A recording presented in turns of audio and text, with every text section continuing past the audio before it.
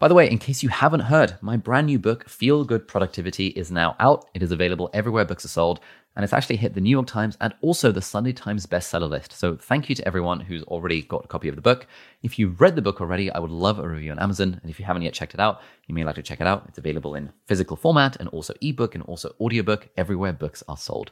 We've always had this idea that we could have an artificial being that would resemble a human being. It was the conceptual idea that we need to program computers that can make decisions like a human would make decisions. This interview is with Kenneth Cukier. Now, Kenneth is a journalist, a writer, and the deputy executive editor for The Economist. He's written the phenomenally best-selling book Big Data, which has sold over 2 million copies, which is all about the role of big data in the world. And he was actually one of the people who kind of popularized the term back in like 2010. And his latest book, Framers, looks at the ways in which humans are able to uniquely reason and understand things in a way that AI can't. GPT is not giving you the answer. Remember, it's an inference. GPT is giving you what it thinks a correct answer looks like. In this conversation, we talk about the idea of big data, and then we talk about artificial intelligence and how the field developed over the last 70 years. We talk about some of the risks that we actually face from AI and what we can do about it, like what sort of world we want to live in and how we can use AI as almost a co-pilot for various different things rather than relying on it as being like the sole arbiter for truth. Absolutely. Yeah. It's going to take our jobs. Not everyone's job. I think there's always going to be work to do. Whether that's well-paid work, whether that's satisfying work, is up to us to create. Work is definitely going to change. Everyone's work is going to change. But that's happened with electricity. That happened with computers. We need to reimagine what will bring value to the world and then do that. All right, Ken, welcome to the show. To start with, I'd love to hear a little bit about your background and how you ended up getting interested and involved in AI and these sort of big data topics that you talk about. What a good topic. What a great place to begin. And thank you for having me on the show. So I actually sort of remember the moment where I had a little epiphany, a little aha, which was in Cambridge, Massachusetts, walking down the street and realizing that all of the world could be rendered as information. That you could put on a lens, if you will, sort of glasses, and then see absolutely everything through a different way of seeing it. A lawyer would see absolutely, an architect would see everything, every right angle, and would see every plane. A lawyer would see every product liability and would see every opportunity, every tort to sue. But a physicist, or maybe even just a acquisitive person in the beginning, at the outset, this was around the year 2002, of the Information Society, could look at it and sort of render absolutely everything in a datafied format as information. Okay. You would look at every building and see the height of it. You'd feel the wind and understand that there'd be temperature and a wind speed and a direction to that wind. You understand that you have a pulse and therefore it could be measured as a heartbeat, and hemoglobin levels and blood, sugar levels. It's all very peculiar to think that you would be able to measure absolutely everything in the world. But this is an insight that I then realized many people have had for centuries before, whether it was Isaac Asimov in science fiction like Foundation, whether it was Quetelet, who I forgot now his first name, I think it was Alphonse Quetelet, who was a Belgian sort of physiocrat, physician stroke sociologist who then created this idea of the l'homme moyen, the average man, and wrote what he called the social physics, which was this, the physique sociale was the idea of enumerating absolutely everything in order to understand it. So, and there was even Gaunt and Haley in Britain in the 1600s who were able to look at astronomy and realize that you could measure the night sky, but then during daylight would look at contemporary Britain and realize you can identify how many people are going to die in a given year. You don't know who, you don't know where, you don't know when, but you can get a rough estimation with a known margin of error of the annual deaths of a population. And you could then also sell insurance based on that, right? You could understand the number of fires in London, for example. The origin of insurance was just that, enumerating things. So I was struck by that epiphany and realized that in the information society, as we did more of our activities intermediated with a computer, online, in digital format, we, as a default, collected information. It was just a byproduct. And we could suddenly start using that information. I took that insight, like so many of us do. I took that insight socked it away, never thought about it again, forgot about it for like a decade. And then lo and behold, one day I was the Tokyo correspondent of The Economist, and the call went out for cover ideas, and with this glorious like 15-page spread that correspondents get to do, and a quasi-unlimited expense budget. This was before the financial crisis. And I realized this is the moment to do a story on the information of the information society, collecting information. I'd heard of AI, but at the time, no one believed it worked. It was sort of poo-pooed in the academy. I had heard of machine learning, had no idea really what it meant. But I plowed into this around the year 2009, so it's early. And at the very end of my searches and blowing a lot of money for The Economist, I basically had nothing. And crying into my soup in Silicon Valley one day at San Francisco, the night before I left with a friend, he interrupts me and he says, "You know what I do, don't you?" And I said, "You're some sort of internet entrepreneur." He's like, "I have a big data company." I said, "Big data? What's that?"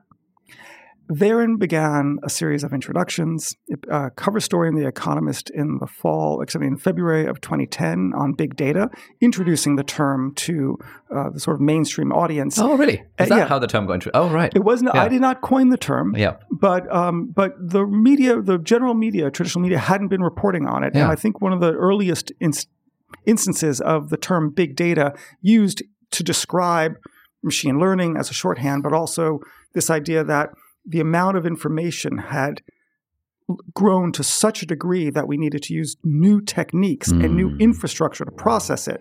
If you will, there's a there. Big data actually means something specific because it had to describe something that was going on beforehand under a different set of constraints and different set of mechanisms and processes and people and talents.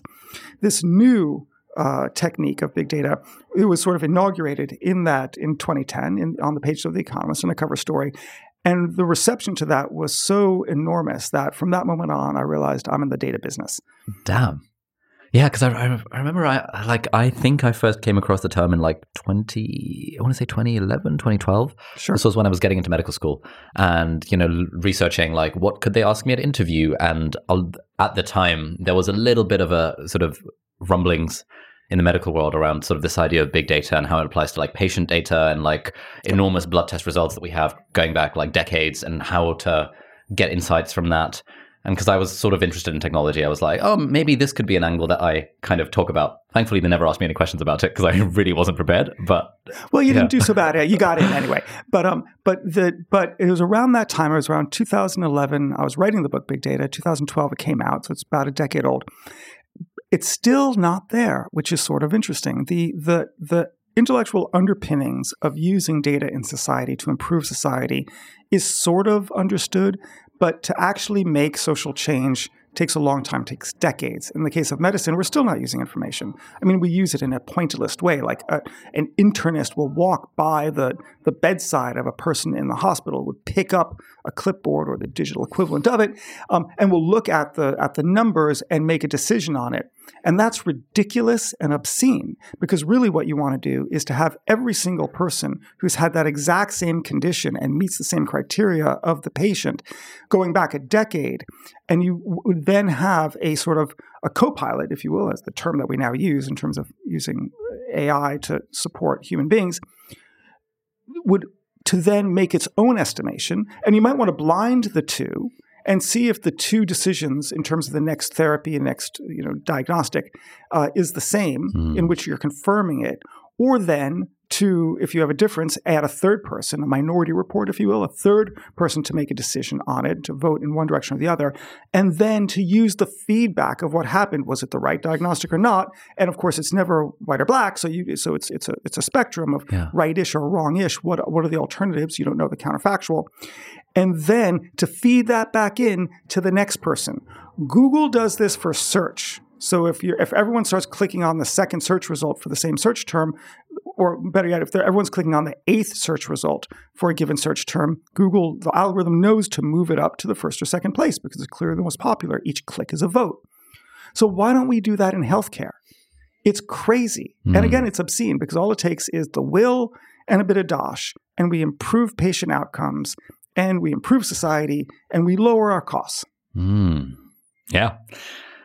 Yeah, I think there's so much here where, like whenever anyone I know, well, for me as well, whenever we start working in medicine and we see the amount of data that is available and then see the fact that it's all, in the UK, some of it is still in pen and paper systems. Some of it you have to use 4 different apps to access like your blood tests and then the sort of the vital signs of the patient and another one for your scans and another one for the drug stuff. And it's like there are very few systems that integrate all the things.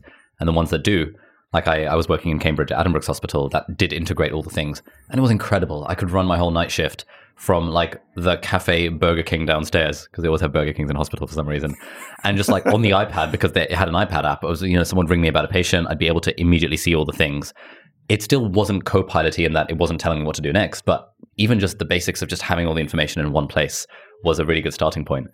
Well, keep in mind, we might not want it to be a full co-pilot system, particularly for you at the outset of your career. We wanted you to make decisions. In fact, we sort of sadly want you to make mistakes, because if you make mistakes when you're young, you probably won't when you're old. What we would like to do is maybe validate your decision or have you reconsider your decision, right? So if you think that this person has gallstones and in fact it turns out it's sepsis, right? And anyone could see it a mile away, and your supervisor would, but it's 4 a.m, right? We want the AI system, or in this case the big data system, to simply prod you and say, "Have you considered sepsis?" Right? And we just say, yeah, maybe that's right, and you can reconsider. It might want to tell you its confidence, its degree of confidence in its diagnosis, in which it says that actually we think it's different, but it's really only with a 60% likelihood or degree of confidence in this instance, where you're quite sure that it's actually not this for this other intervening reason. The toxicity of the patient would kill him if you were to give that particular drug, for example. Those are the ways in which we would use data effectively, but it requires 2 things. One, probably a regulatory change. We need to sort of loosen privacy rules in certain wise ways that are still governed under very strict law, but loosened for this social goal. Privacy law never presumed a world of statistics and presumed commercial rapaciousness. It doesn't really accept the idea that with a large body, the big data message, which is, or if you will, leitmotif, with a large body of data, you can do things that you inherently can't do with a smaller amount of it.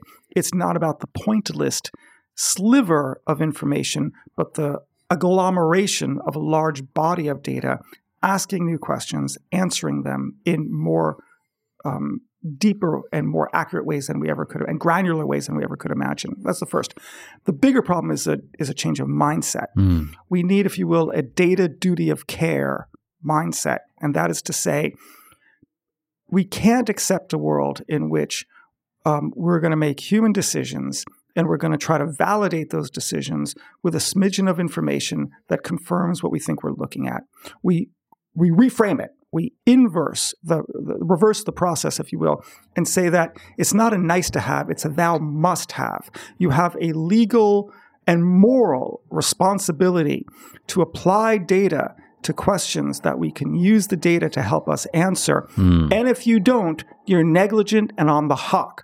So it's not like a doctor says, here's my decision and here's how I justified it with the data.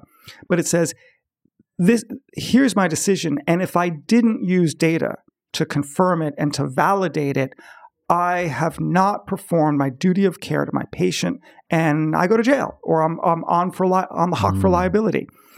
If we had a world like that, you would never have an environment in which patients go in and hope the best for whoever is making a bleary-eyed decision at 4 a.m, because you're always going to have this sort of support mechanism of every single data point the NHS has collected over the last decade for every patient that looks like mine. That would be great if we could move to that world. So the book Big Data, it's sold like 2 million copies now. It's like an absurdly large number for that's insanely successful for a nonfiction book for people who might be listening who are not familiar with like sales numbers for things. I'm looking a lot at sales numbers now because I'm like, oh shit, when you're in that world, you realize what for a book to sell 2 million copies, that's like absolutely phenomenal. So that aside, what is the book Big Data about? So the book Big Data, we have to remember it. I think I always knew when I was writing it that within about 10 or 15, 20 years, its success would be such that no one would understand what we were talking about at that future date, because they wouldn't really believe that the world could have been such a medieval place that people didn't use data based on what they're doing. I mean, a classic example is marketing.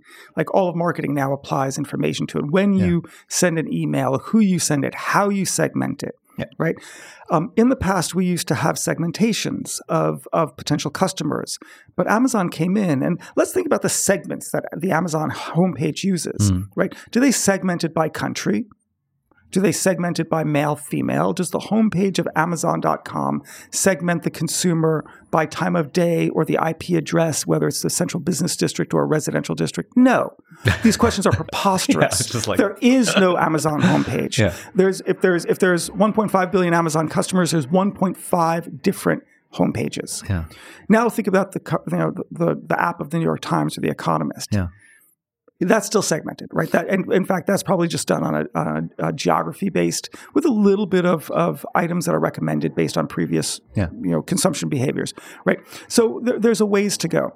The book Big Data was taking that original insight that all of the world can be sort of seen through the lens of information, and if we could collect information and process it wisely. Emphasize the word wisely, we can solve a lot of problems that we couldn't before, because we'll be asking different questions, we'll having better answers, i.e. more accurate answers, and more granular answers to the problems that we face, and that we have a moral duty to apply information to our problems, to use human data being empirical evidence of the world in order to improve the world. And it was in response to a world in which we weren't doing any of those things in most domains. Underneath that is the concept that as I said before, there are things you can do with a large body of information that you fundamentally cannot do with a smaller amount of it. That the change in scale leads to a change in state, or that the quantitative shift leads to a qualitative shift. That more isn't just more, that more is different. What's a practical example of this, to make it more concrete in people's minds? Sure. So, I mean, let's maybe think first in search and then go right into medicine. So if you wanted to understand the way that spam filters would work, I mean, for your younger audiences, I should probably explain what spam is. Sit down, my children. At the outset of the internet, emails were free. Keep in mind, before then, postcards were expensive, letters were expensive, and calls were charged by the minute. This is about 25 years ago, so it's within some of their memories. So email was free, and as a result, spam used to clutter up our inboxes. Of course, we still get that today, but we never even see it. And the reason why is our spam filters are so incredibly effective. And the reason why is we no longer have spam filters based on human beings making decisions on whether a given piece of item is spam or not, but we have machines do it. And how they do it is through machine learning. What we do is we have an algorithm that looks at the known traits of spam, but then has to start from somewhere, right? Viagra, extensions of one's bodily parts. But then what it does is it accepts in a Bayesian statistic way. It's making an inference with a lot of blurriness on the sides to say that maybe Viagra isn't spelled Viagra, but V Roman numeral 1, or actually Arabic numeral 1. The A might be 4. GR4. Every human will read it as Viagra. Now, how would you know that would be, like, how would you design a system and a program for a computer to follow a set of instructions to say that is Viagra? And the answer is that you really wouldn't. Like, it'd be hard to get every single permutation of how to misspell Viagra that would be understandable to a human, but a machine wouldn't be able to find out in the hard and fast code. So instead, you use machine learning to make an inference. And when you see a lot of these things coming through, you then score it, and you see one or two people maybe put it into their spam folders on Gmail. Suddenly, you do that across the board, and you stop hundreds of millions of items of spam coming through. And that's what happens. So we have a machine learning algorithm making inferences. Take that exact same approach, where you don't know the answer, but you design a system that's going to make an inference based on a large body of data. And if you don't have a large body of data, you can't do this. With a small body of data, you wouldn't have enough information. And you're going to, say, spot the telltale traits of cancer years before the cancer actually forms. So it's not yet cancer, but it's the cells that are growing in such a way that it's probably going to become cancerous. Again, you need a large body of data, and when you have that, you train on the data that you know, and then you look at things that you don't know, and you then make a prediction. That's the big data story. So you take that same approach, and actually the same engineers who've worked on a spam filter at Google will publish a paper on how to read an eye scan, a retina scan, and identify who's going to develop cancer. And this is actually now relatively simple. I mean, there has been now 10 years of academic papers on spotting, on diagnosing medical problems based on large bodies of information, often information that's not related to medicine itself, but is a proxy for the condition that people are feeling. So he was saying that figuring out where the AI copilot fits into the clinical workflow is the hard part, because then now all of a sudden you have all of the human issues of like, okay, cool. Is it, are we using this are we using the model to categorize the backlog of tens of thousands of chest x-rays that we have? Okay, if that's the case, does it need to then be vetted by a second opinion human? Okay, if not, then are we how sensitive or specific is the thing going to be? And in theory, yes, a model could identify, I don't know, the fact that you've got consolidation on a chest x-ray or whatever. But what does that practically mean for the healthcare system is the thing that we've not yet figured out. I know. And these are great problems to have. I mean, we're frankly blessed that we can actually even think through these problems. So let's get started. Let's figure out, well, what should the workflow look like? What does the consumer expect? What does the consumer expect under what conditions? So for example, if it's cancer and it's, lung cancer, where getting an accurate diagnostic is very essential, but it doesn't take particularly too long, and a delay of a day of 24 hours isn't going to mean life or death. Then that's going to change the workflow and the processes in which we apply it. But if we're trying to understand whether we need to operate on a person's brain because there's a hemorrhage going on inside the skull, and we can get an inaccurate diagnosis, and we know how it's going to be, we can quantify the degree of inaccuracy. Let's say it's going to be 15 or 20%, 1 in 5, it's going to be misdiagnosed in either direction. But we get an answer in 4 seconds and not 40 minutes, i.e. we're saving 50% of people's lives.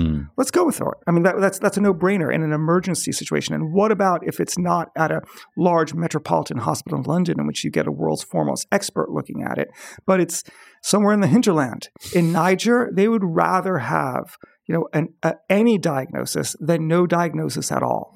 Right? And that's just for a today issue, because of course, as this becomes democratized, these tools, their standards are going to increase and their talents are going to increase. And suddenly I can imagine a day in which some person, in a deep, dark place in the world has an appendix operation, and it needs to go out now to save the life of the person. And you're going to see something that looks like one of those cargo containers, right, being transported by helicopter and either dropped down, maybe by parachuting down because it's made of aluminum and it's light, and out it's going to become a totally sterile surgical robot that's going to first, and surgical doctor, if you will, medical doctor, first confirming the diagnosis that this is indeed what's required, and then inside a plastic tent in totally sterile conditions, operating on the person and saving the person's life. Is that going to happen in my own lifetime? I'm a healthy lad. Let's find out. But let's get started. Let's have these conversations right now.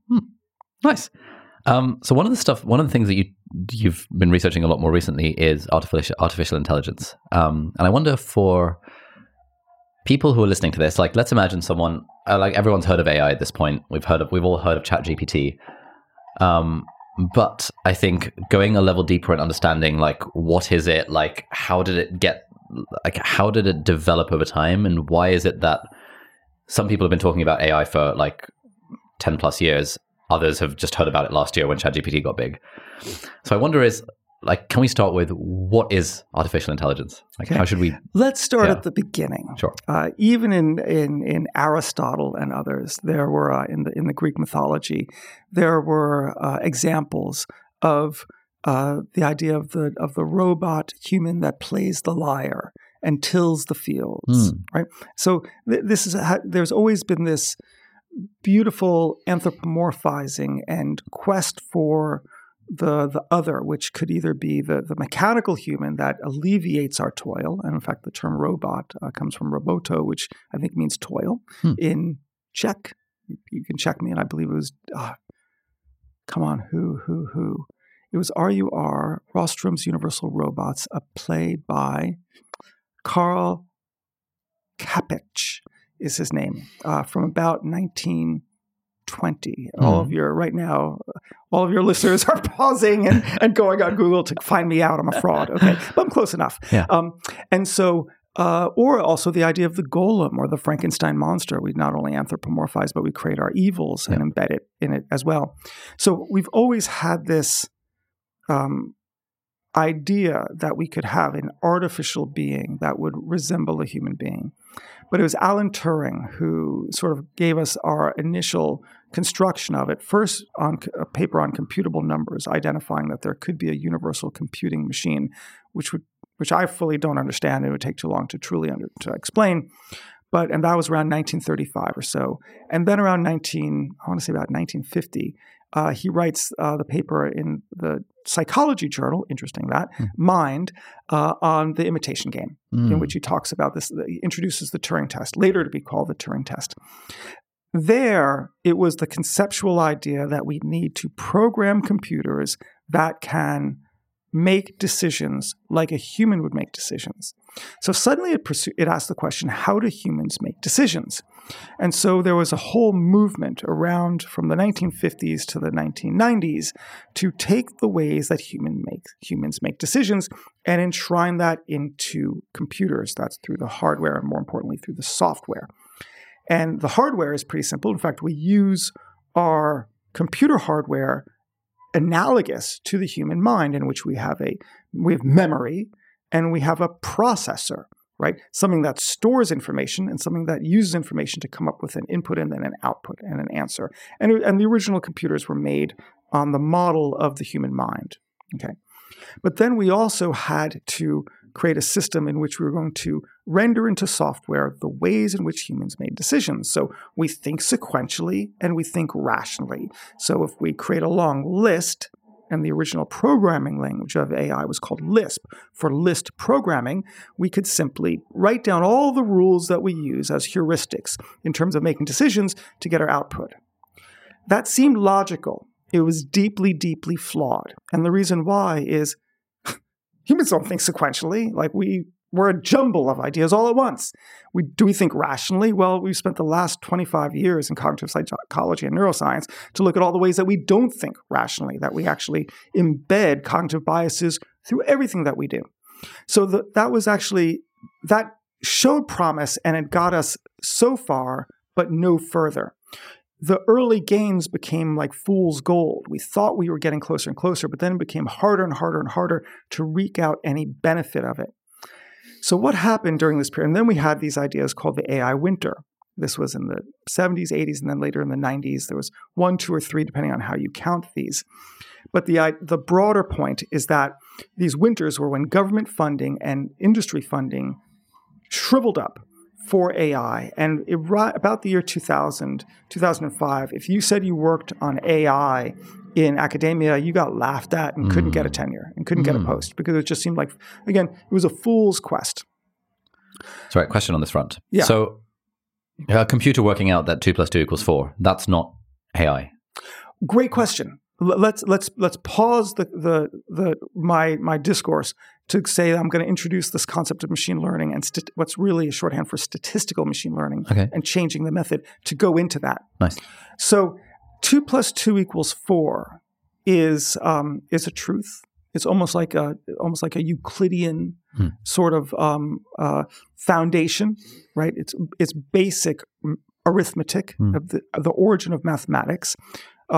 We should also say mathematics is a little bit trickier still because at the outset it took several centuries millennia before we had the concept of zero, right? So we started with 1, right? We needed a 0 and discovery was important. But that's simply to say that we needed imagination and a conceptual shift to understand mathematics. But we have a 1 and we have a 2, okay? And we have a 2 + 2 = 4. if we can enshrine that into a computer that can generate that same answer all the time, and then can actually conceptually have an idea that anything with one added to it becomes one more sequential, that would be AI, right? By definition, it's intelligent, or however we want to define intelligence. We could talk forever about it, and it's artificial. The key thing, one of the earliest aphorisms in AI was that we call AI anything we cannot do. Once we know how to do it, we call it a calculator, or we call it a search engine, or we call it voice recognition, or we call it self-driving cars. But the frontier of what we can't do, we refer to as AI. And then when we have it, it's like, that's just a search engine. Yeah. That's nothing. Like, that's simple. I'm used to that, right? Yeah. But of course, it's, Google itself is absolutely remarkable. The reason why is the explicit versus the implicit. A world in which we're trying to design, and the world of Lisp and AI proper, the origin of AI, by when the coin was termed in 1955 at a conference at Dartmouth by Marvin Minsky and John McCarthy, among others. There was about 3 people from Britain there, one of them part of the Selfridges family, by the by.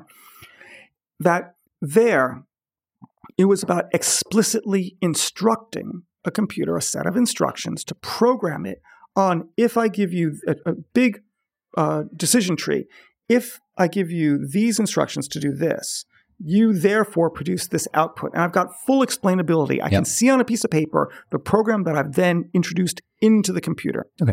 The shift that happened, weirdly enough, around that time, in the late 40s, early 50s, there was several people, Frank Rosenblatt is one of them, who died prematurely several years later in his 30s. They looked at a different technique.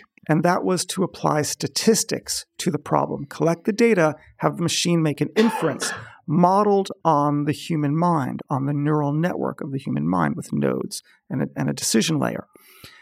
Sounds a little bit like deep learning. So what happened is that the grandees of AI, it's like an academic squabble, in this case Marvin Minsky and John McCarthy at MIT and then later at Berkeley, looked at this issue and said, that's never going to work. And they were not wrong. They were right. It wasn't going to work because of the constraints in computer processing power and memory and cost at the time. But everyone went through the instruction-based of AI, classical, what was called GOFI, good old-fashioned AI, GOFI. And they tried to embed a large decision-making tree on how to make decisions. Expert systems is another term for it. At the same time, this weird method that was poo-pooed and no one had any trust in around the 80s and the 90s and the year 2000s was a statistical machine learning. Just give the machine a lot of data, let it work out the system for itself and make an inference. You don't need to know all of the ways in which it can find these variables and covariables and coefficients to identify why it makes a decision under these conditions. In fact, it's so intricate that it would exceed our human capacity to grok how to do that. But the effect is that it works, and it works better than alternative systems. Take images. If I show it lots of if I describe a cat as having hair, having ears, having a tail, having almond-shaped eyes and whiskers, that's great. What if I'm looking at the cat that doesn't have a tail from behind? How do I know it's a cat?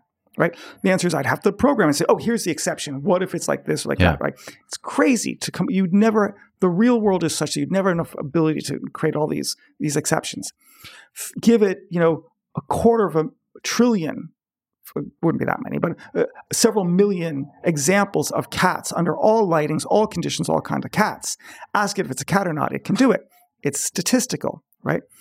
That method was totally not part of the research agenda, but it showed promise, and it was so effective. There was really only 3 people in the world who were the leading lights and their students who were pursuing this sort of ridiculous ambition.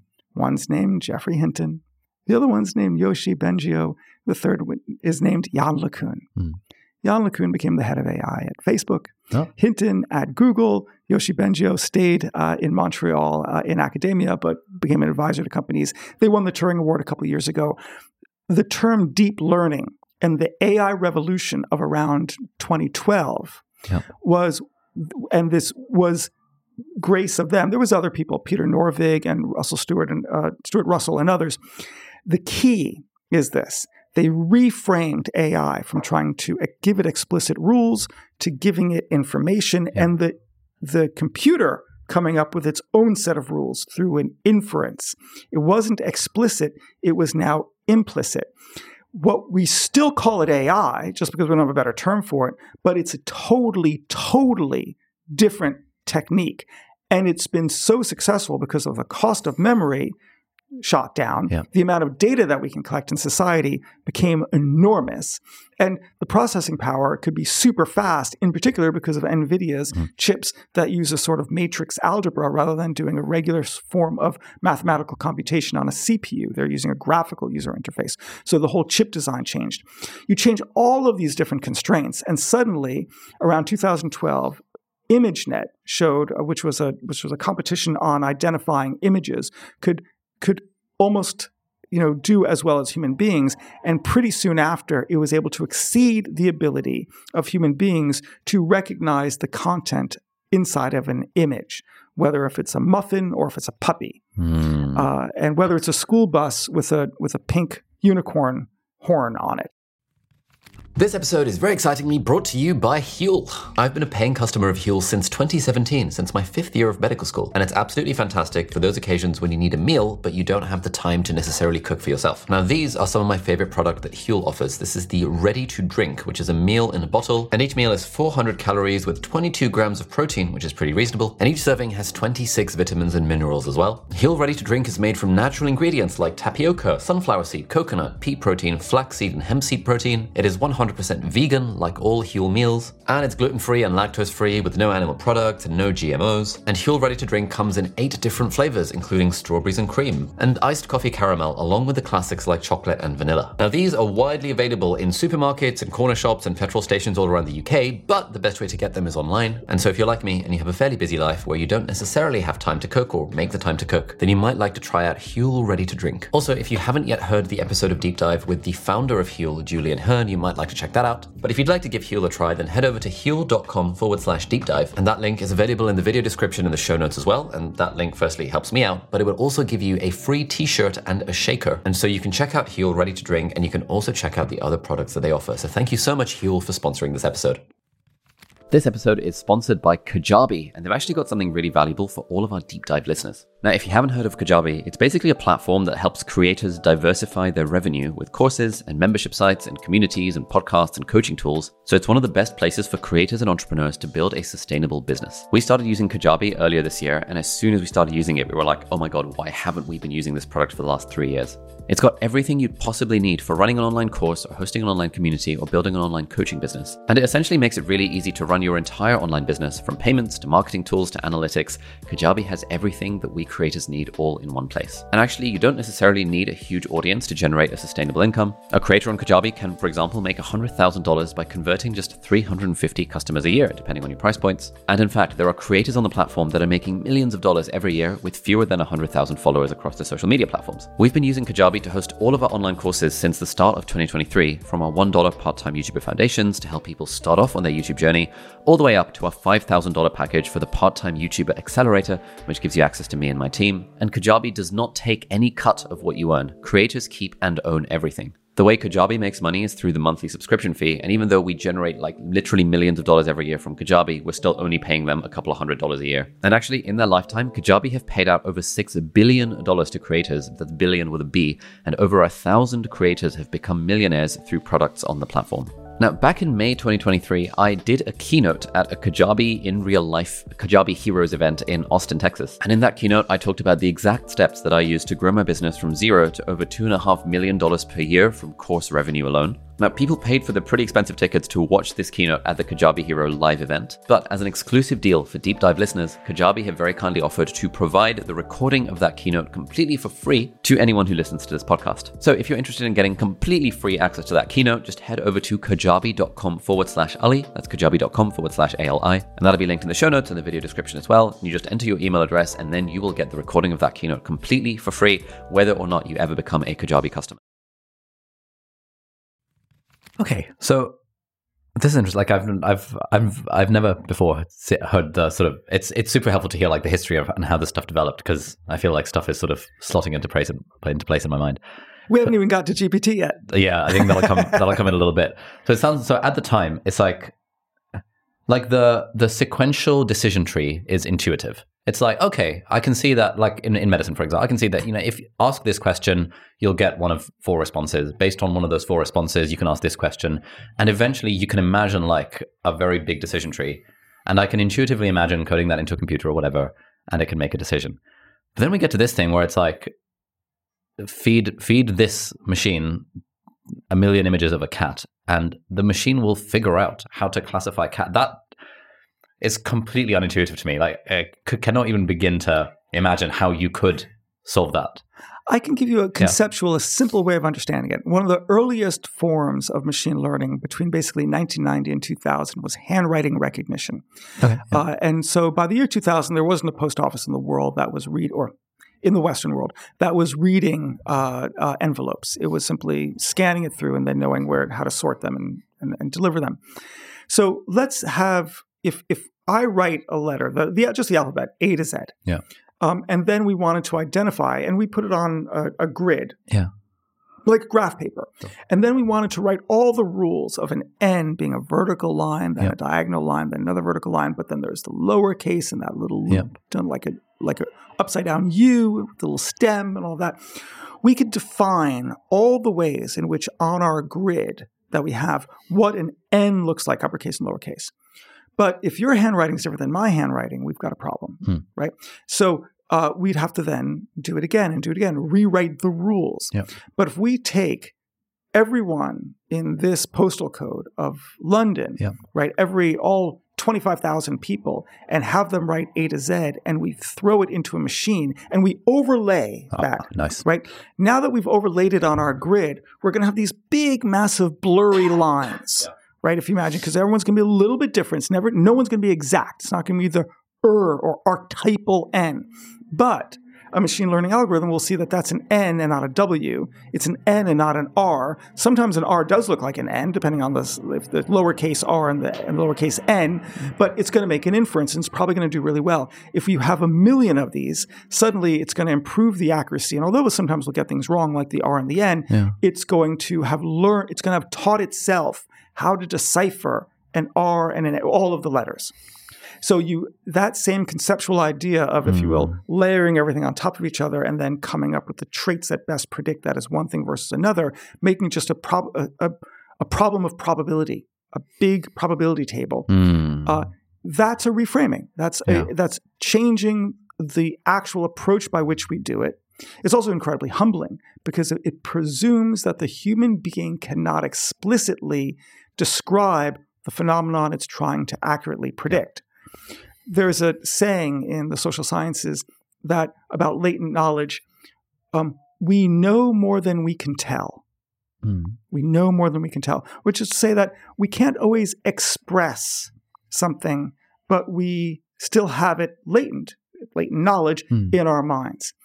This is a way by which, in fact, computers can tap into a form of latent information, latent knowledge to come up with answers. And why I want to stress that, and I'll end here, is that humbling is pretty incredible, because you might say, well, if a computer can just decipher handwriting, all the better to it, saves us some time. Great. But what if the computer is deciphering the probability that someone's going to have cancer or not? Suddenly, that doctor who felt that they were very proud of their education and their grades and their parents, great well wishes when they got their degree and all of their years of experience, they're now a little bit knocked off their pedestal. What is their role? I still think they have a huge role to play, and their knowledge is still valuable. But you could imagine that diagnostics in medicine is going to go the same way, and it actually might become more, not only might, will become more accurate than the human being, because it can decipher and it can identify different patterns that we wouldn't even think to consider, or we don't actually physically see, or we can't mentally grok. The mathematical models so if we take the letter grid again, so what I'm imagining in my mind, let's take a 4x4 grid, and if you imagine writing the alphabet in each one, you'll get a value for is the pixel on or off, basically. Is it like is there something in the box or is it empty? So like an A you'd be like. So first, think of the graph paper. Yeah. Do you remember how when you went from high school or secondary school to college and then to grad school, the graph paper changed, right? You had these like big boxes, right? It wasn't a grid, it wasn't a quadrant 4x4. It was like on a page. You would imagine doing it on a full page. You've got like 30 by 30. Yep. But then suddenly you had those 30 by 30, but then you had these like little smaller ones by 10 underneath it, right? So now you have like 300 by 300. Let's take let's go by pixel. So let's do 3 million by 3 million, right? And let's now look at the A. Now what you're looking for is an edge. You're seeing dark versus light, and you're seeing now a curve. All that awful geometry and then trigonometry that we had to learn, it's come back. And that's why AI engineers are getting $250,000 as a starting salary and we're not, right? Because they actually remember it and they actually advanced in that. So suddenly you see the system is transforming it into just numbers, but can actually see that, if you will, the angle of what becomes an A, as well as all of the permutations and of how it doesn't conform to the perfect angle, but is close enough to that which it predicts now to be an A. That's how it's working, and it's looking for an edge, and it identifies it in this particular in relation to every other pixel on our plane, on our surface. And so the example of having 1 million images of a cat, it's basically just that. Just like more sophisticated because souped up. It's more complicated when you have other things going on and it's a cat rather than blank and A, B, C. Exactly. Okay, so it was these three guys in the 80s, 90s, early 2000s who were like, this is They held the light. They kept the light, the pilot light burning for using statistics, which then became called not just neural networks, but deep learning. And what's a neural network? Like what? Oh yeah, so a neural network actually describes our brains, the neurons that fire in our brains with synapses, and how. I mean, the way of thinking of it is, in our minds we have these things called synapses, which are little nerve endings, and they connect to each other, and ideas are formed when synapses that fire together wire together, and so. You would, when you see your mother, you can recognize your mother's face in a particular region of the brain, and you recognize all the different things, and memories come flooding back into you, and you can do that all the time. And even when you're not seeing your mother, but you're thinking of your mother with an MRI machine, we can identify the same part of the brain firing. Okay, so we understand that these are these neurons where memories are stored as well. I could talk for 10,000 hours about this, and the fact is, pretty soon you'd realize that we know far, far, far less about this than is there. So it's really an early, young science, right? There's more mystery to the mind than answers. But what we still try to do is take this as a rough model, very approximate, almost like a cartoon version, and apply it to an artificial neural network. Okay. And what we're trying to do is we're creating what we call a neuron, but what it is a logistical regression. But it is taking a piece of data and it is doing a regress on it, but you would have lots of different connections. You have a lot of data, and it might be unstructured, if you will. It's not in any particular form. And what you are doing is you are feeding it in, and from one layer of abstraction, it is, for example, trying to put down a grid and look at the contrast. Is it white or dark? And then at the next layer, it's looking at a little bit more detail. How dark is it? Is it very dark or is it a little bit dark? And suddenly, when you get to the middle of it, it's able to identify things that now look like an X-ray. And you would be able to see that, in fact, it's able to see what looks to be a femur, but with a fissure in it. And is that just some sort of problem with the lens, or just some noise in the system, or is there a fracture in it? And at another layer, it becomes even more clear to the system that, in fact, this looks like a fracture, and it looks like other fractures you've had before, until by the end, and we now have we have billions and then trillions of sort of connections there. It can then make a diagnosis based on it. This is a very high-level conceptual way of what an artificial neural network would do that kind of mimics a brain, not really, right? I think because there's more of the brain than we know, and that this is sort of a plastic version of it. So we have this deep learning system that when we apply a lot of data, and a lot of it is hand-tuned, there's a lot of trial and error to see if they can get the output that we want, it sort of worked. There were these other little advances in the last 8 years or so of AI, one called transformers, the other is a way in which it takes the information and it does something called backpropagation, in which it takes its answers and it goes back in time to recalculate everything. We have all of these little techniques that all together led to a way that we could collect lots of text. And by doing what Google was doing starting about a decade ago of autocomplete, you start typing a search query and it completes what it should be. We could start doing that with first sentences and then paragraphs and then entirely new text. And that was what GPT did. It was able to, there's a lot of other innovations as well into it, but it became a complete game changer that it could be so effective, almost magical, right? That when you go on to ChatGPT and then GPT-4, you can give it a prompt and you can get a pretty extraordinary answer back as well. And that's where we are today. And that's really, in some ways, a whole new beginning. What is a transformer? Like, what does that mean? Man, I knew you were going to ask. I am not going to try to explain what a transformer is. That's fine. I was thinking I could watch a YouTube video about it. Let me give you you don't use words, we use tokens, which are like the roots or suffix and plurals of words. And try to, and then you just it's a process of recombination. But it's pretty, I mean, I had been thinking about it like a year ago, but it is pretty remarkable that you can bring these tokens together and just predict ahead to such a degree that you get answers that are amazingly appropriate. Maybe the most important thing to keep in mind when you're using GPT is what the system is doing and what it's not.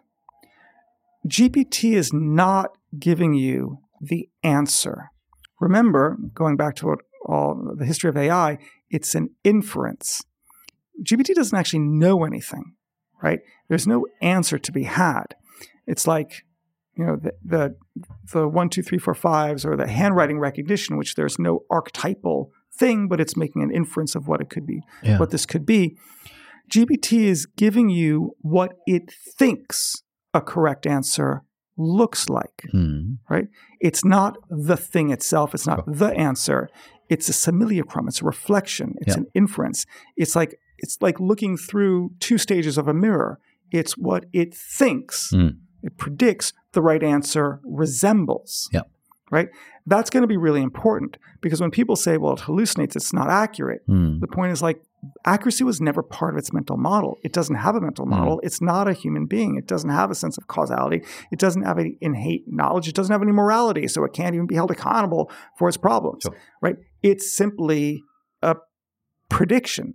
It's a coin toss that it says, I bet we're going to toss this coin in this sequence, in this order, and lo and behold, it did. So what's... It seems like there have been a lot of advancements recently, and it seems, at least if I look on Twitter, that the pace of development in AI is accelerating. Is that fair to say, or is that just we've been talking about? It's incredible. It's always, for the last 10 years, 15 years, it's been accelerating far faster than the leading people in the field thought it would. That, to me, is the most remarkable thing. Things that we said in the book Big Data, or the things that I gave in talks 5 years later that I imagined was going to be coming down the pike within my lifetime, happened within 2 years, 5 years. Like, I blinked and we had Alexa and voice recognition, right? I blinked again and we had GPT. And I'm suffering from more whiplash than anyone else because I was present at the creation in terms of the modern variant of machine learning, and I'm stunned by the progress. I'd love to talk about some dangers of AI, but before we do that, let's talk about some benefits. And there's a quote from your book, which is that as the technology evolves, many look to AI to remedy social ills that people have shown themselves to be unable to address. What do you mean by that? So when we look at the world and we realize we've got all these problems, I think a lot of people are going to realize, people have already realized that, in fact, the biggest problem is us. Right, we are cognitively incapable to address what's in front of us. Right, whether it's climate change, whether it's inequalities, whether it's this data duty of care of transforming the world, and so that we apply information to solve our problems. Yeah. So the whole, and Daniel Kahneman and others have pointed out, he's the cognitive psychologist who showed us about our cognitive biases, have showed us all the ways in which our decision making is improper. A short-term bias, an immediacy bias. So we'd rather, have jam today than jam tomorrow. We'd rather everyone wants to go on vacation today, and while we're heating up the earth, that's going to make our cities explode into firestorms tomorrow. So maybe we need an algorithm to solve that problem instead. Maybe we want to hand off some of our decision-making, whether it's in the area of public policy, not just in the area of marketing, to an AI algorithm to do better than the human project, because it looks like we're going headlong into our destruction. I disagree with that. I think we need to apply AI in lots of areas in society where we can make improvements. And in fact, as you know, I believe we have a moral duty to apply AI in those ways. I think we wouldn't be a wise society if we didn't. Yeah. However, I also think that human beings have a mental flexibility that AI systems never will. And we also have a sense of higher purpose and deeper meaning and a moral guidance that and individual transcendence and a respect for the collectivity that we can't presume an AI would. And as a result, I believe that we need to get better at being humans and tap those deeper areas within us to see the world with the right frames, through the right mental model, one that respects the dignity of humans and the long-term viability of our species, and to improve the world applying AI rather than handing off our cognitive functions to AI. Okay.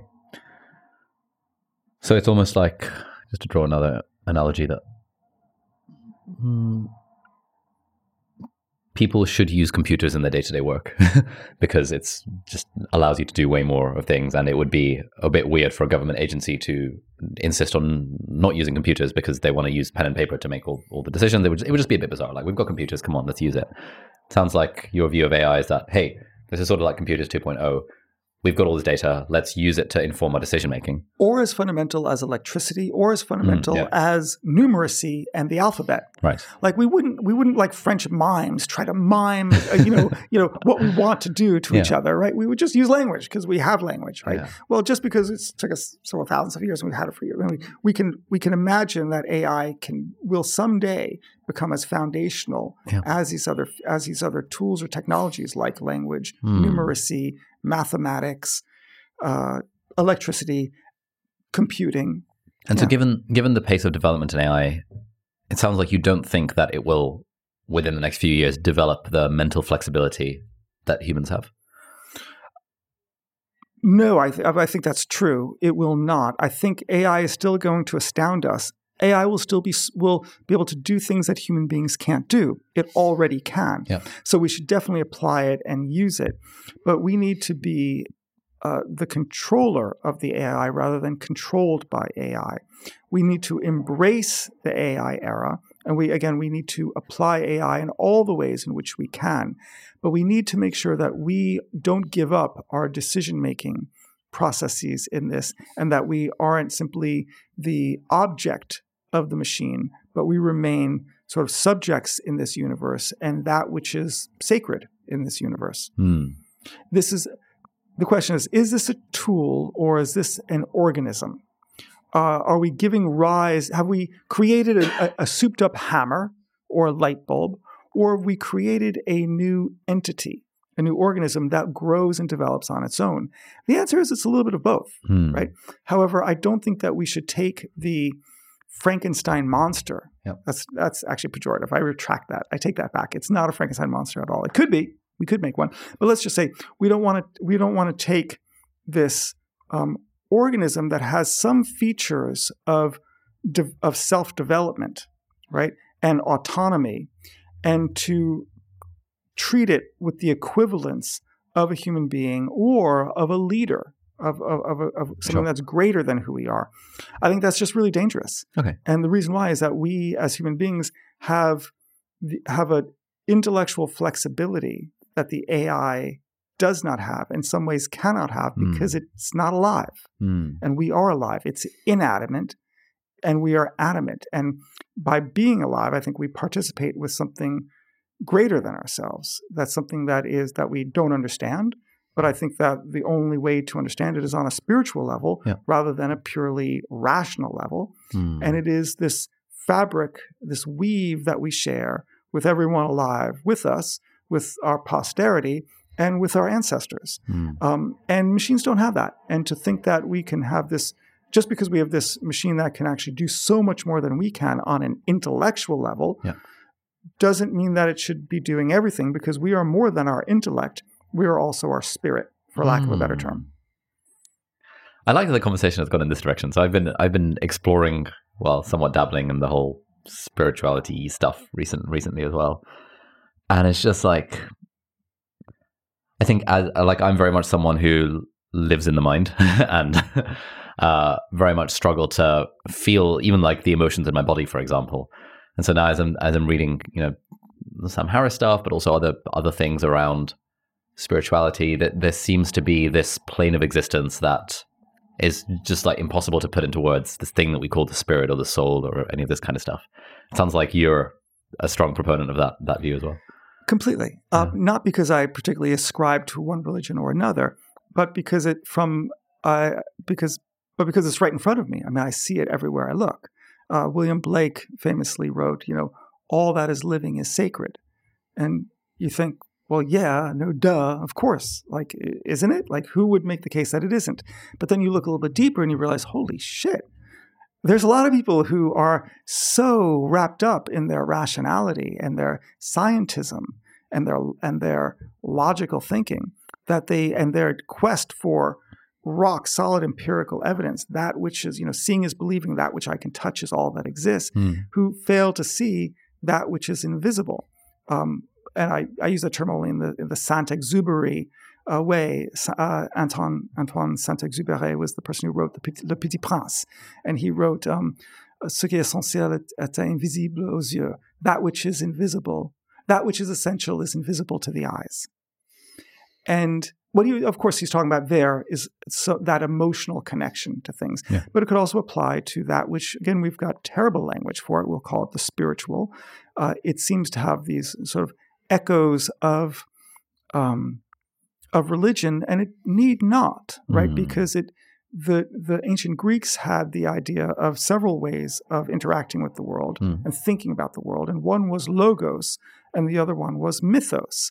And logos was obviously logical thinking, and mythos was tapping, deeper meaning of not myth in terms of that which is false, but mythos as in that which we can perceive but is beyond our rational approach of senses. And between the two forms of truth, the Greeks thought that mythos was the more true and that logos was simply a tool.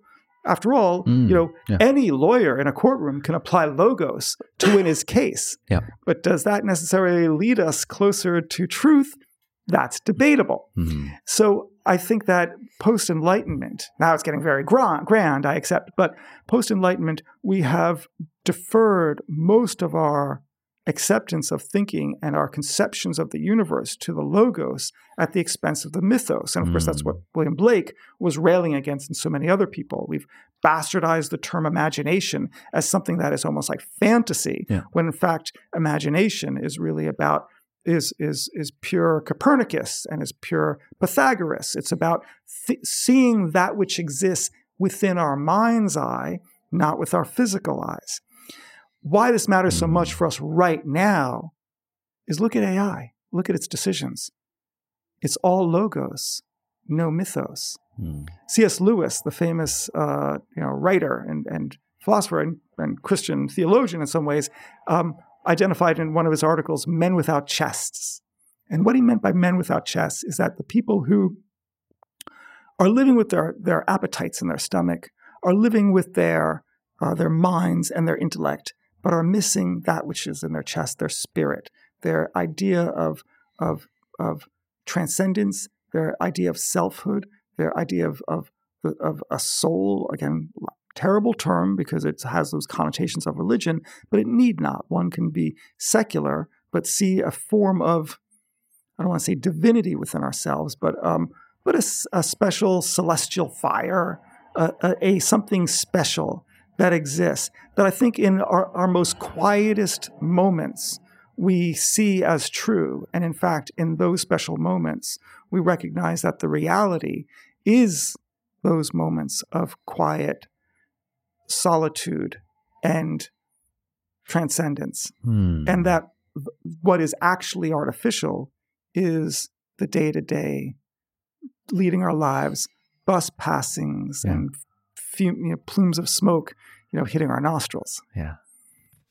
This season is once again being sponsored very kindly by Trading 212. Now, people ask me all the time for investment advice because they see that I've made money and I've made videos talking about where I'm investing that money. The thing that Warren Buffett and basically everyone who's sensible in the space recommends, which is to invest in broad stock market index funds, which you can do completely for free using Trading 212. Trading 212 is a fantastic app that lets you invest in stocks and shares and funds in a commission-free fashion. And they've got a bunch of features which are really helpful, which is why I personally use Trading 212 to manage a portion of my portfolio. So firstly, they've got this great pies and auto invest feature. So if you're interested in potentially getting into investing, what you can do is you can browse the different pies that different people have created on the platform. So you might get like a hedge fund trader who's gone onto the platform and has created a pie of investments, having done a bunch of research and stuff. And that pie might be like, I don't know, 20% Apple, 20% Tesla, 10% this, 10% that, but it's generally way more complicated than that. And you can see the performance of that particular pie of stocks and shares and funds. And then if you want to copy that pie into your own account, you can just copy and paste it directly in. And then you can invest any amount of money and it will automatically split it according to the allocation in the pie. So if you wanted to just play around with £100 and you were like, okay, that pie looks good, it will split out that £100 based on the allocations of the pie, which is pretty sick. They've also recently added support for multi-currency accounts. Now, this is really helpful because, for example, if you invest in the S&P 500, which is a US-based index fund, then you won't get hit with all the various foreign exchange fees if, for example, you're investing from the UK like I do. And if you have an Invest or an ISA account, then Trading 212 also gives you daily interest on your uninvested cash in pounds or euros or US dollars. So if any of that sounds up your street, then do please hit the link in the video description or in the show notes, and that will let you sign up to Trading 212. And if you use that link, you will also get a completely free share up to the value of £100. So it's literally free money, so you might as well. So thank you so much, Trading 212, for sponsoring this episode. We've got a bunch of questions from our podcast community around risks that AI has. So firstly, to what extent do you think AI could spell the end of the world? Like, to what extent is there an existential risk or existential threat from AI? It's non-zero. And the more that we talk about it, the less likely it becomes.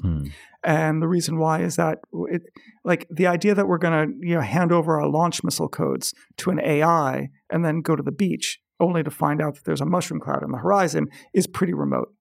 On the other hand, in very miniature ways, we need to be vigilant. So we wouldn't want to hand off.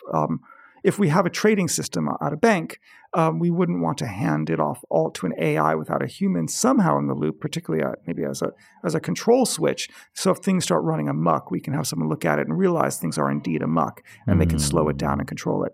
Likewise, in the area of military defense, it would be actually completely heinous for us to have systems that are autonomous lethal systems, except possibly first in defense, potentially, and also in ways that are very circumscribed. But I think you still would want human beings somehow in the loop. Reaction time becomes a problem because wars will be fought or combat will be fought at a quicker pace. But I still think we probably both sides have an interest in slowing it down. And therefore, we need AI arms control to make sure it does get slowed down in the same way that every country in the world can sort of use gas weapons against any other, and no one does because they realize that there's first conventions to prevent it because they realize just how heinous that would be. And so I think we need a Kissingerian in that sense. Henry Kissinger wrote a book about this, and with some co-authors, and I ascribe to that, which is to say that we need to research these weapons because we can't give up this ability to an adversary. However, we need to immediately engage in AI arms control so that we have some form of a playing field in which we have some degree of confidence of how people will respond to circumstances and what we think we shouldn't pursue for the sake of our common humanity. Yeah. And I guess there are reasons to be optimistic here, like to your point about like gas weapons, that anyone could use them, but they don't. Because that's like crossing some sort of invisible line, or rather most people don't, because it's like crossing some sort of invisible line. But so we can be a little bit grateful for that, but we can also be a little bit more terrified still. And the reason why is that the wise men and women, mostly men, who signed the Geneva Conventions were ones who could look to their left and right and see their kids that they went to high school with, secondary school with, blinded by chemical weapons or not even there and dead, and they know they're grieving mothers. They understood something about the world that we, in our cosseted, rather pathetic, TikTokian lives, have forgotten or never knew or don't know, or in people who don't care. Particularly for younger people, you can look to elders who just no longer care and who no longer see it, never were part of it, never part of their narrative.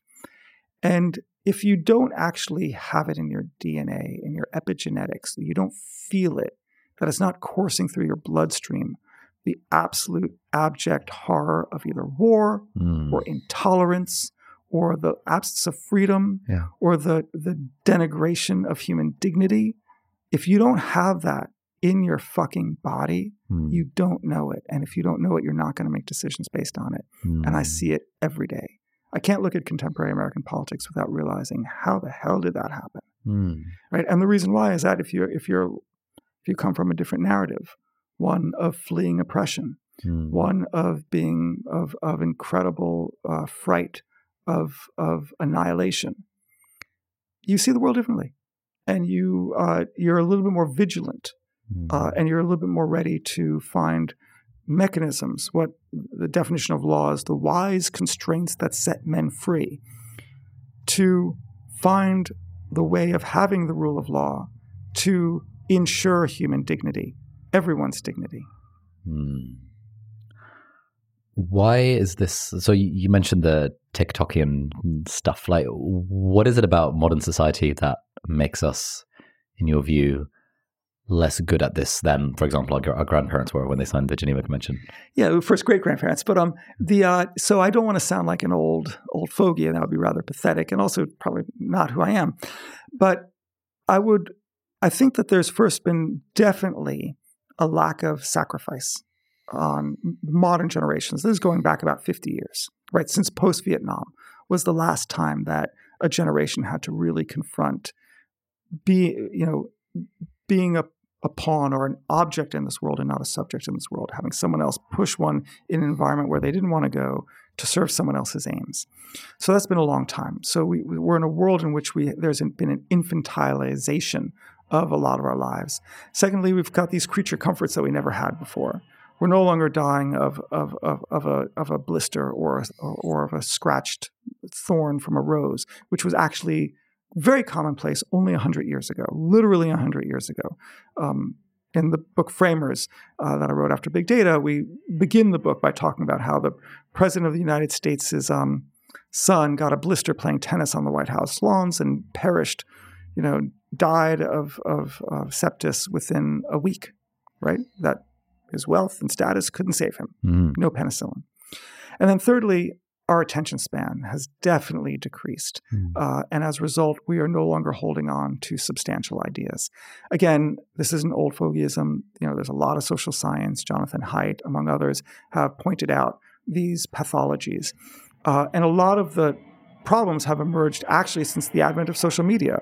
Every kid knows this. We're all a basket case of depression and anxiety because we're so well connected in a way that we hadn't been in the past.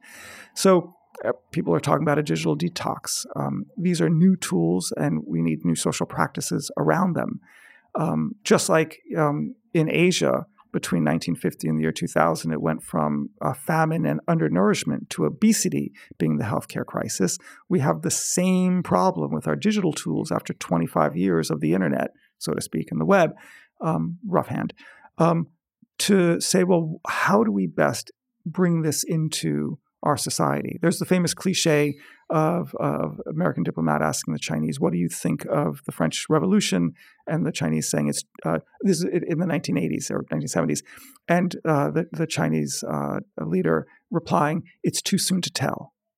It's 200 years later. What do you think of the French Revolution? It's too soon to tell. It turns out it's apocryphal. It's a mistranslation, but it's a joke. The joke at the time was the Chinese thought in such a long-term mindset that something that happened only 200 years ago is too soon to tell. And there's also a nice little aphorism that in Britain, in British institutions, the first 500 years is always the toughest, right? That long-term thinking that we need to have. The tools that we're using, like social media, are only 10 years old, 25 years old, and we need to come up with the right practices. In general, I think that we are a very cosseted generation that in which life and politics and social relations resembles more a video game than actually something that's real. And as a result, you can have flame wars without thinking of what the consequences are. And trolling without actually realizing these are actually human beings.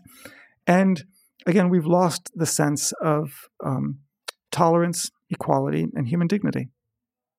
Human dignity as in? Well, I stress that because I've been thinking about the French Revolution's great aphorism of liberty, equality, and solidarity. And I've been thinking about the concept of equality and human freedom. And I think that both of them are, I've not written about this yet. I'm still sort of working it out in my mind. Freedom and liberty isn't quite right because we're not free. I mean, we're not equal in the sense that we're all born very differently, right? We don't have equality. So people want to use the term equity. What does that mean? And then freedom, sometimes we have too much freedom, right? In fact, the whole point about civilization is that we curtail our freedom, right? We can't live together unless we curtail our freedom. John Stuart Mill famously is telling me that my freedom to extend my arm ends at the beginning of your nose, right? Exactly. This idea is no harm. So I wonder if maybe we need to introduce a new concept. It's an old concept too, but of dignity, of an inherent dignity that we treat with each other. And that my right to be treated with dignity is predicated on my treating you with dignity and vice versa. And that means that people like Steve Bannon, Donald Trump can't do X and Y to me, right? Because I am owed by dint of being a living being. I'll first say a human being. I'm owed a form of dignity. Then if we extend it to a living being, owed a form of dignity, maybe we don't then have these factory chickens and things. And then eventually do we have to get rid of farms because we can have tomatoes? I think that'd be going too far. But I do think that I'm captivated on the idea of if 150 years ago there was slavery and intellectual justifications of slavery and the rule of law that enshrined slavery, and today that seems batshit crazy, what is it that in 100 years people are going to look back at my generation and things that I do and say, how the hell could you have done that? Like, what were you thinking? So one example is like, why would I buy a plastic water bottle? Like, would I really buy water in plastic? Like, maybe that's actually heinous, and I'm not realizing it.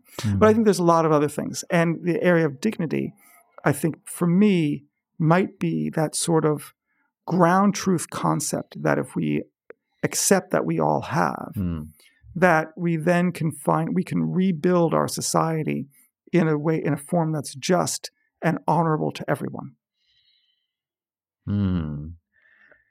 It's quite an old-fashioned concept, or seemingly old-fashioned concept, the idea of dignity. I remember a couple of years ago I read, I think it was The Righteous Mind by Jonathan Haidt, and how I think in that book he poses that scenario of like, is it morally wrong to have sex with a dead chicken? And it's very hard to make a case for that in the liberal morality worldview, where it's just about harm and consent and stuff. It's like, the thing's dead, you're going to eat it anyway. It's like, I guess what's the harm?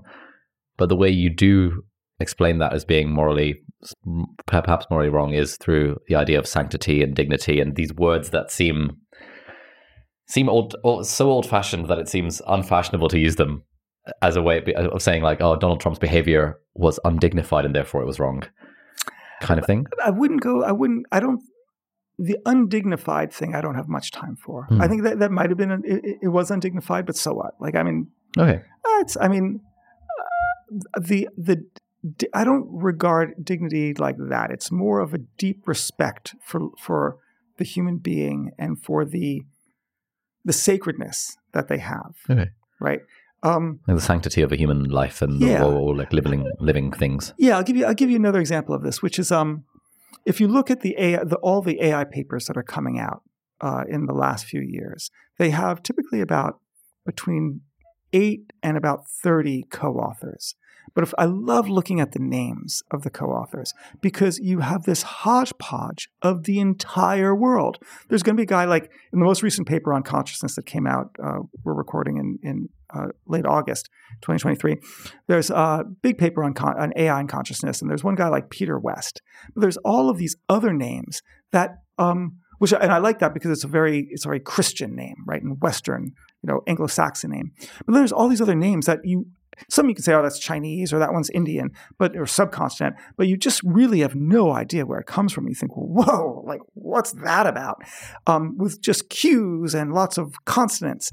And so what I love about this is like, it seems to me an absolute affront to racists who somehow like how you can have any sort of foundation of racism as in a person has a different skin color, like literally their gradation of melatonin differs, and therefore there's something out like you're going to treat them with less respect, or you're going to think less of them, or they're ipso facto less intelligent. Like it's from an intellectual standpoint, it's ridiculous. Racism is a little bit like slavery. It's a little bit like all these other weird things that we no longer do, but were done thousands of years ago. I can't think anything worse than owning another human being. So it seems to me so fantastically peculiar that we would have people who would still have as a mental model something that just seems so ridiculous. Yeah. And it's nice to see in an AI paper that the racists are on the lower end of achievement in the world, right? Maybe there's causality there. While you've got this global hodgepodge of individuals who are at the most exceptional level, transforming the world in terms of this concept of progress and fulfillment and betterment. So it's a lovely thing. So the dignity that I'm referring to is this dignity that adheres to every individual, qua individual, by dint of being a person in this world. I mean, it's such a cliche, but it's worth repeating that. Like you have 8 billion people in the world. Each one is different and individual. The way I think about it is that it's like traffic. You're not in traffic, you are traffic. And likewise, we're not in the world, we are the world. All of us together, right? And we're all interacting with each other. It's almost like atoms or electrons bouncing across each other, creating the world that we have. And hence the second book, Framers, is all about mental models and the power of mental models and the limits of AI, because we're all in this together and we need to respect each other's mental models and ways of thinking in order to solve our problems. Mm-hmm. Nice. We had a bunch of questions from our Telegram community around people worried or asking about to what extent AI runs the risk of, quote, taking people's jobs. I wonder what's your take on? Absolutely. Yeah. It's going to take our jobs. Yeah, totally. Not everyone's job. I think there's always going to be work to do, whether that's well-paid work, whether that's satisfying work. It's up to us to create. But again, we're agents. We have agency. We're subjects in the world, not objects in the world. If we think that we're going to simply be victims we're the pinball in the pinball machine of AI, and we're just going to be bouncing around from things, then that's what's going to happen to us. But if not, we can recognize that we have agency. We can direct this in the ways that we want to direct it and enshrine human values, in this case dignity, in ways that we think we need to have it. Work is definitely going to change. Everyone's work is going to change. But that's happened with electricity, that happened with computers, that happened with, obviously with the slide rule. And so we need to reimagine, and I think it's going to be tapping our imagination, reimagine what will bring value to the world and then do that. I like that, subjects rather than objects. I guess, the classic example is, but what about the truck drivers? The truck drivers' jobs are going to be replaced with like autonomous trucks and stuff like that. Over time, sometimes. But I think you might still want someone in the cab. I mean, if the truck driver can sleep during those long stretches across Nevada and the Dakotas, all power to them, right? They can be in the cab sleeping and doing things, playing a video game, interacting with their children and wife by Zoom. Sure, that sounds great. But then we might need them for edge cases for the last mile. People are saying that that's a likely place we'll need them. We might want them to simply have the transactions when they arrive where they're going, so there can be a human-to-human, legal receipt of goods. Eventually, that might go away, and it's all going to be automated, but it might not in the relevant time frame. But there's very few people in the world who aspired when they were young and 5 years old to say, I want to be a truck driver, alone in my cab, going through the Dakotas on Adderall and Coke and coffee, trying to stay awake and not crash my cab, and getting somewhere with a dispatcher breathing down my neck, saying I'm running late, and watching the fuel, right? Like nobody says that's the life I wanted, right? So why vaunt the truck driver? I think in the short term, I don't think in the short term the jobs are going to go away immediately, and I think there will be a transition. And that has always been the case. Sometimes those transitions have been, in the history of technology, have been very violent and very difficult. The looms and the Luddites, Ned Ludd. But I think that we've learned from that we're going to try to shape this technology around human needs and human ambitions. And even the 5-day work week is an artifact of modernity, because 150 years ago it was a 6-day work week. Right? And the 5-day work week was a reform of industrialization so that we could have 2 days of leisure, not just one. And the trend these days is to actually consider the idea of a 4-day work week, which I think is the direction things are headed in. Yeah, we've got a 9-day fortnight in our team. So every other Friday is a day off, which people seem to like. Yeah, exactly. A final thing I wanted to ask you about. So you talk a lot in the book around the human advantage over AI. So top level, and people I guess can read the book to find out more, but what is the human advantage over AI? What are the things that humans can, what do you feel are the things that humans can uniquely do that AI can't / won't be able to do for at least a while? There's 3 things in particular. The first is causality, the second is counterfactuals, and the third is constraints. Causality is this idea of cause and effect, this inherent and innate ability to understand cause and effect.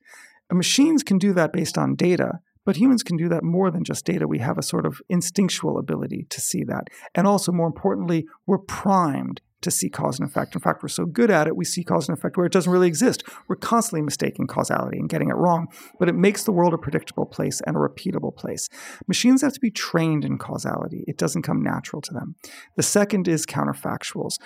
We fill in the blanks. We see what isn't there. Literally, you have never had the experience of a hot furnace pouring molten metal on top of you, but you don't need to have that. You know to avoid when the lava comes pouring, gushing out of the steel mill. You run for your life because you know what's going to happen. And what you've done is played the game of life 2 ticks ahead by filling in information that you don't have based on information that you do, and that is the sense of counterfactual reasoning. It's a magical, orchestrational form of cognition that machines don't have, other animals don't have, but we do have, right? And then thirdly, we've got constraints. It's not enough to simply live in a world in which anything is possible, particularly imaginationally. We can render anything fantastically in our minds, but in fact that we constrain it in certain and wise ways to the most appropriate mechanism to get done what we need at a given time so that we can act in time. These 3 features of cognition, causality, counterfactuals, constraints, are the 3 sort of building blocks of our mental models, of our frames, of the way in which we see the world one way versus another. And if we apply our mental models, which machines can't do, and we adjust them and we reframe situations based on the here and now and the requirements of a given time that might be different than an earlier time, we can actually solve our problems. Okay. Nice. That's good stuff. One sort of unrelated thing I wanted to ask you about: what's it like working at The Economist? It's like I've got the app. I read it occasionally. I sort of always aspire to read more of it because I'm like, I want to be more informed about the world. And then like life gets in the way, and I'm like, screw being informed about the world. But when I saw that you were like a deputy editor, is it? Yeah, At The Economist. Yeah. Like, what does that mean? And like, what is the organization? Like, what is it? Yeah, there's a lot of questions there. We've got a whole nother podcast. So The Economist is a lovely place. I had worked at a place called the International Herald Tribune in the 90s. I then worked at the Wall Street Journal around 2000, 2001, 2002, and in Hong Kong. And I really felt that after 9/11 that I just couldn't be a journalist anymore. I didn't like journalism. I thought the media was cheap. It was simple. It was simplistic. It was always a simulacrum of reality, not the real thing. Fake news. Everything was fake news. So there's an element to it because, of course, you're simply representing what the issue is. You can't tell the whole story because of deadline time, and also because of the size constraint, and also because you don't know all of it at any given time. It's just hard to do. And so I had a fellowship at an American university and really was sort of defining myself as not being a journalist anymore.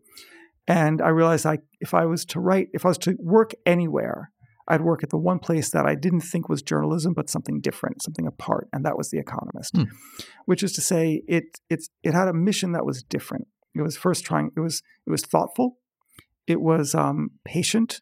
It was very balanced. It was very partial as well. It had its values, and it really pushed forward for its values. So it didn't have this false impartiality that I saw, particularly in the American media, that was trying to be so even-handed that it often didn't get to the actual truth of the subject. And so luckily, after writing a few pieces for them, they brought me onto the staff, and I started writing for them. I then became an editor for them, and now as the deputy executive editor, I look at all of the ways in which we're applying our brand to our different business activities to see that it adheres to our values, and we can sort of raise our game in all the ways in which a modern media company goes to market, whether it's not just our journalism, but it's more importantly, or as importantly, our events. We have Economist Education, in which we have a great education team that's offering courses to people. We have a research arm that does extraordinary work there.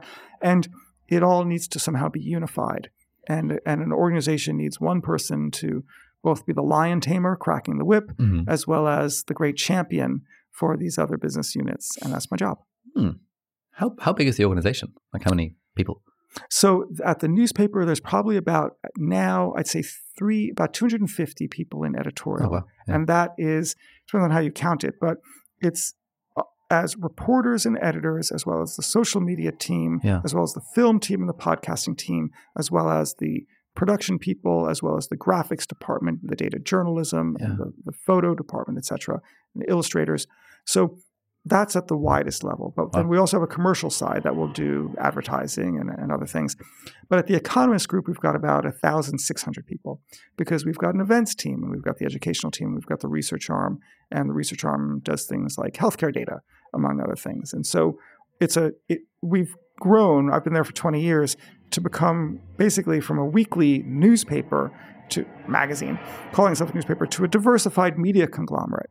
And that's been glorious. It's hard to do, and not many people have been able to maintain it. It's also hard to maintain because you need to be because the world's a complicated place, and you need to make sure that how you're interacting with it is in the right way. Have you seen in the last 20 years that, the sort of top line thing that often people say is that, journalism is dying because people are reading things less, and the TikTokification of the world means that no one wants to read a long form magazine anymore. Have you seen that, or is it like how are you guys thinking about that? So we're in a world in which multiple things can be true at the same time, right? Do you remember even in the Dark Ages, you had monasteries, you had monks and scribes, right? In fact, you had a flourishing of the sciences in the 1500s and 1600s, the very time when you also had barbarians like lopping off people's limbs for fun. So I think we're reverting to a similar era in which, sadly, the world is bifurcating into those who are going to lead their lives without much of a deeper care of how the world is unfolding, other than to complain about it and be a victim of it. Mm. While at the same time, there's going to be this layer of society that understands that they are agents and that they can, they're stewards and they have agency, is how I should say it. That they are blessed with the resources, both monetary and cognitively, and the responsibilities in their professional lives, that they can change the world, and that this is their moment to do so, and they need to be armed with both information as well as a community to make those changes, and that's what we're there for. I don't think we as an institution have thought about it that way because we're not very introspective. We just get on with our work and just do the best we can. But again, if there's one guy there who can step back and see it I think there's several people who step back and look at it at a deeper level. I'm one of those people who are thinking about it, who's realizing that even as media, the economic model of media is collapsing, even as there's a societal shift towards less attention span and reading less and thinking less about ideas, that there is going to be what Arnold Toynbee, the British historian, called the creative minority. He described it as those people in every era who step forward to save civilization, if it is to be saved at all. And we are in a similar situation right now. Again, ever thus, we've always been in that situation, but we're again pressed with it now. It's life or life or death stakes, that we need to have that community think deep and hard about the issues that we're facing, the problems that we have, and new solutions to those problems. Climate change being one of them, inequality being a second, rise of AI and how we control it being a third, and chemical weapons, tensions in the Indo-Pacific, you name it. There's no shortage of problems that we have. And we need all hands on the tiller. And maybe most importantly, the environment that we're in, the rise of national populism and the lack of tolerance and respect of human dignity. Bring it all together, and we need people of good values to think through our problems and apply rational thought to solve those problems. That's what we're there for. Nice. Okay, this is also a somewhat random question, but you, I think, are the best person to answer this. I would like to become more well-read about like the world and stuff. And one thing that has really struck me in our conversation, you're like pulling out references from like all of history, and I'm just like, whoa, like it's just incredible how I'm from a science background and now I do this productivity stuff, so I'm very familiar with like science-ish and like medicine and the world of like self-help. But when it comes to anything resembling the social sciences or like history or like geography, even understanding like where certain countries are, and like, is that country in South America or is it like in the Middle East somewhere? It's like I feel so ignorant when it comes to things outside of my areas of expertise. And I've always had this thing over the last since like medical school where I was like, oh, I really want to read The Economist. I want to be able to read The Economist and understand what's going on in the world. And I'll read the sort of this week in brief or whatever it is for a few weeks in a row, and I'll just become overwhelmed because there's too much shit going on. It's like I'm having to Google every other word to be like, where's that country? Who is that person? And then you guys released the Espresso app a few years ago. I was like, oh, great. And even then, it's just like there's a lot there that seems to require a lot of background to really understand it. So I guess my question for you is, as a noob to the world of social sciences and like current affairs and politics and history and things like that, what would be a good like starting point? Like, what's starter guide to understanding the world? I'm so glad you asked that, because I think that there is a way. So first, and the most important thing, is that no one should despair and feel depressed and think that because they don't feel that they have what it takes to sort of think through a lot of these issues, that it's futile and they should just that they get paralyzed with their unease. Everyone has to start from somewhere, and it's never too early or too late, to do so. The second thing is that these baby steps add up pretty quickly, and eventually you're in a different place. And that was my own narrative academically and sort of thinking about the world. And so I can speak with the authority of both failure and success to say that, look, if even a clown like me can make good, anyone can. Anyone can.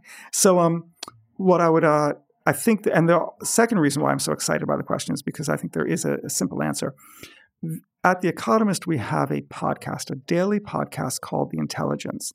It's not the intelligence like we're snotty elitists. It's the intelligence like an intelligence briefing, like intelligence services, which is sort of 30 minutes of 3 different little stories, one larger one and then 2 all subsidiary ones, that will give you a general panoply of what's going on in the world in a very accessible way, because we're interviewing our own correspondents and the journalism that they're producing that gives you sort of in miniature sort of all you need to know to understand the world. And because it's a daily show, you're almost getting an audio version of the best that's in the magazine.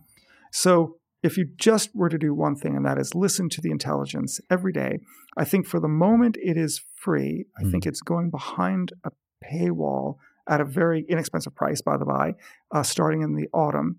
But still, I think it'd be worth it, because the whole idea was, in fact, with our podcasting strategy, is to take a lot of our material that we were giving away for free to create a scaled back version of The Economist for those people for whom it fit their lifestyle.